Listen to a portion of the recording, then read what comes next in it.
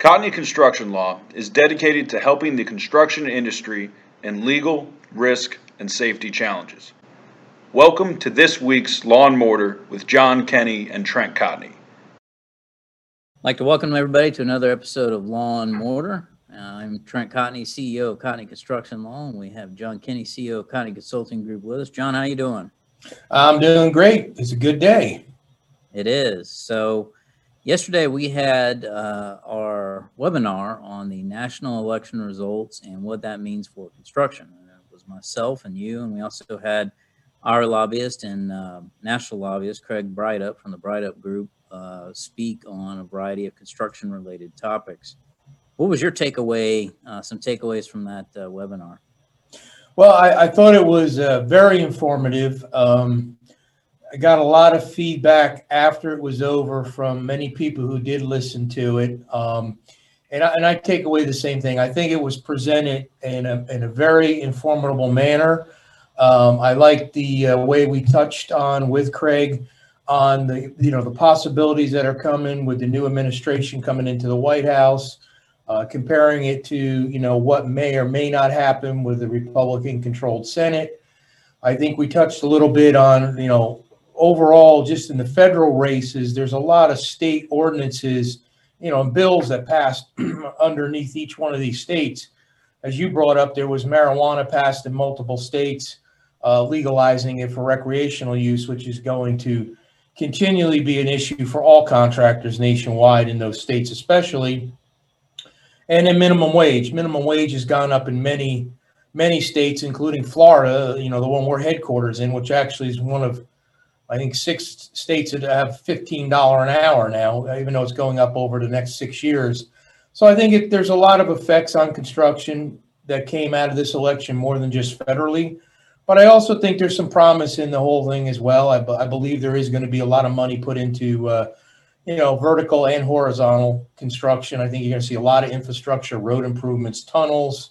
But I also think they're going to be putting some money into buildings as well. I did do a little more deep dive after we covered the webinar last night, started reaching into where the money may go in, our vertical construction. And definitely they look like they're going to put a lot into schools. School upgrades are going to be huge according to this, which of course every school in an upgrade usually gets a new roof. So I think that's good for the roofing industry. HVAC is a big push as well. So I think you're going to see overall, it's going to start to settle in here in the next month or two. Yeah, it was interesting. In listening to Craig talk, there's a lot of things that I think he touched on there, which a lot of people aren't aware of. And there was one section in particular where he was talking about the importance of federal judges, and in particular the Supreme Court, and how, he kind of alluded to the fact, but I can kind of expand on it a little bit. We've gotten into a point where the judiciary is somewhat politicized now. I mean, obviously, all judges are supposed to remain independent as part of their, ethical rules, but there has been a strong push, especially on the conservative side, to make sure that judges that enter these appellate courts, and especially Supreme Court, have a conservative leaning. The Federalist Society, and there's some other conservative groups in addition to that are behind sort of training and moving the clerks for these Supreme Court justices and appellate justices into positions so that they can then move on to the next rank. So I think this is something that you're going to continue to see. We've always been focused on making sure that we have, candidates that we want, and, the presidency and Congress. But I think there's going to be more and more attempts to place conservative-leaning judges in some of these positions. So that was interesting to me. The other thing that I'm kind of worried about, I guess, from the legal side is, as you're a big data guy, as am I. We track all of the litigation information and dispute information that we get here in this firm. And one of the things, I review it weekly. And one of the things that I saw here this last week, I've been following the fact that we've been trending upwards in delay claims, both in affirmative claims that we're asserting, but also in defenses that, you know, we're asserting that we're getting back from some of our claims to try to get money for contractors. One of the things that we're also starting to see trend up are acceleration claims. And it's interesting, for those of you that don't know, delay and acceleration are basically two sides of the same coin. Oftentimes what you end up happening is you've got a delay, and because that delay has happened, in this case, COVID-19, protests, whatever it might be, you've got an owner or a customer that says, hey, I need you to move quicker. I need you to work over the weekends. I need you to, you know, work overtime, you know, get more crew, get more equipment, whatever it might be out on the job site. And what they're doing is they're truncating your schedule. They're requiring you to work in a shorter amount of time. You know, it's accelerating your work schedule. So that creates a lot of damages. We've started to see an uptick in that, you know, just to give the viewers an understanding of what that means. This time last year, we had roughly 3% of our cases that had some sort of acceleration claim. Okay, that was either a positive claim we were asserting or something that we got back in defense. Okay, and there's a little bit of wiggle room there, but generally speaking, it was about 3%. Now we've already ticked up to about 5.7, 5.8%, getting real close to 6%. Okay, again, it's not to the point where I think we've hit a critical mass to where I can say definitively this is a trend. But if we start getting up into the 10% range, then that's something that I know we're beyond sort of the margin of error, the coincidence margin at that point. And then that's something that I really want to pay attention to as we move into the end of 2020. And then especially when we get into the Biden administration, to see how that plays out with some of these infrastructure type improvements. John, you know, one of the things we also kind of touched on during the webinar was Biden's agenda for renewable energy and environmental concerns. And we talked a little bit about it last week, but, you know, I'm always a grass is greener kind of guy. You know, this is kind of what we're faced with now, but what does the future look like? How can we, you know, what else is out there for us to look at that we could potentially go after?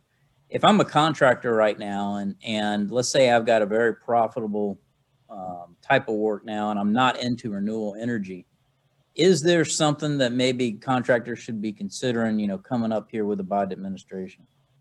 Well, I think for sure it's going to be more favorable for any type of renewable energy than we've seen in quite a while. But I also think technology and our industry and industries in a whole are moving in that direction. I think this is going to be an accelerator for renewable energy. It's been going that way. So as a contractor, a couple things that I think you're going to see.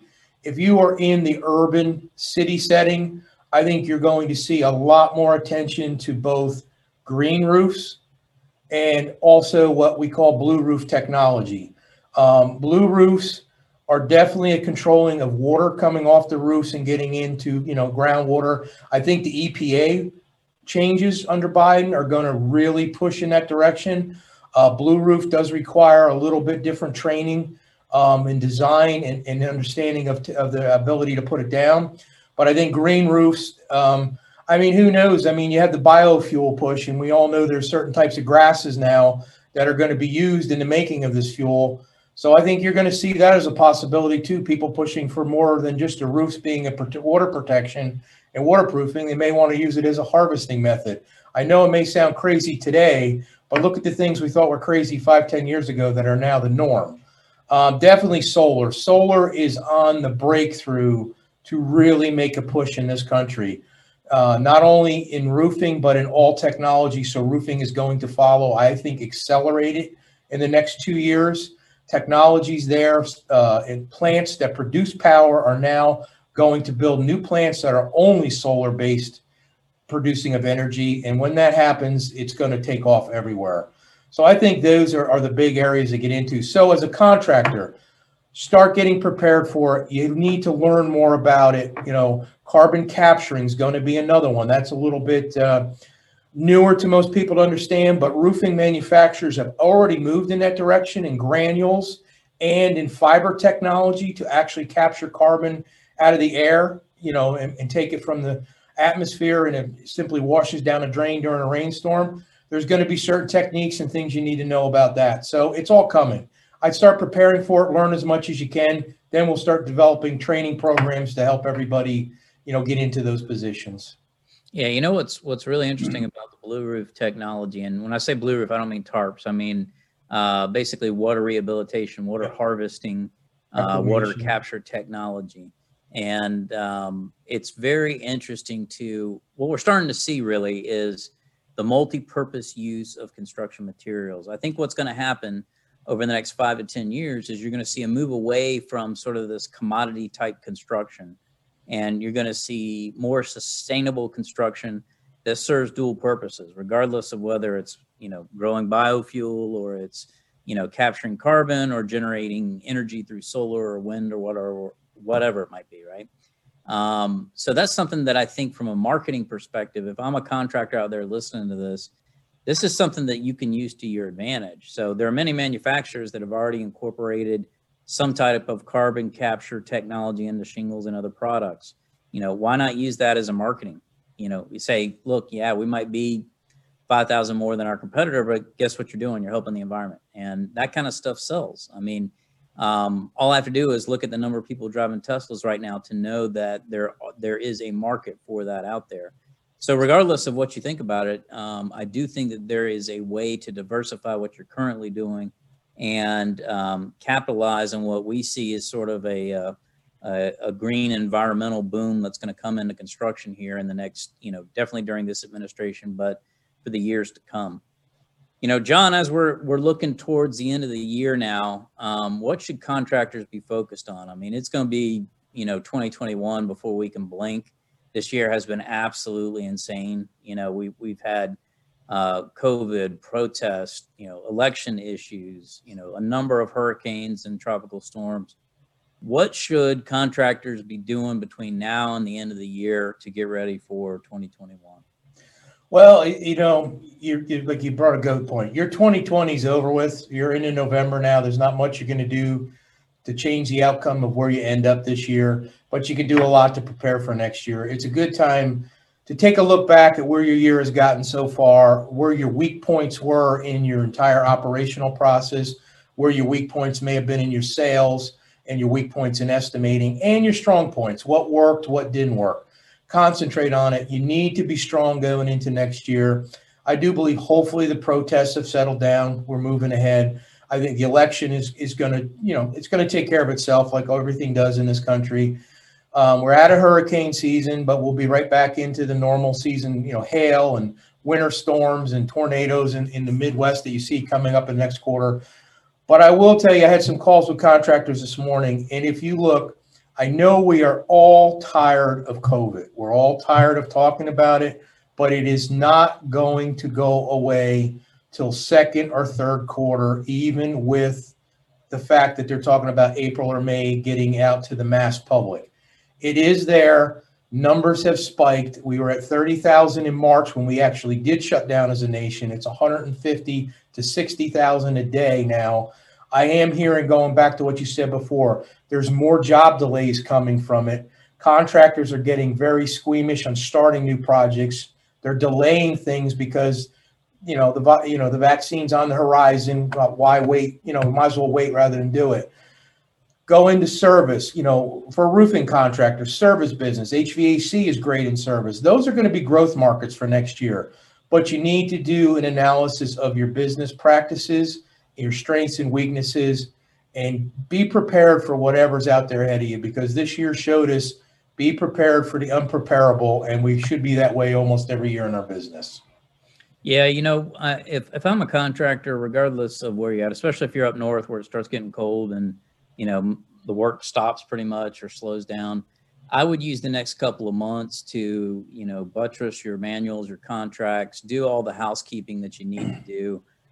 We always recommend that you review your employee manual and your safety manual at least every 6 months. If you are in progressive states like California, the Pacific Northwest, you might want to consider every quarter, because there's a significant amount of regulation that happens there, and you need to make sure that your manuals reflect that. On your contract, it's always a good time to take a look at it before the end of the year.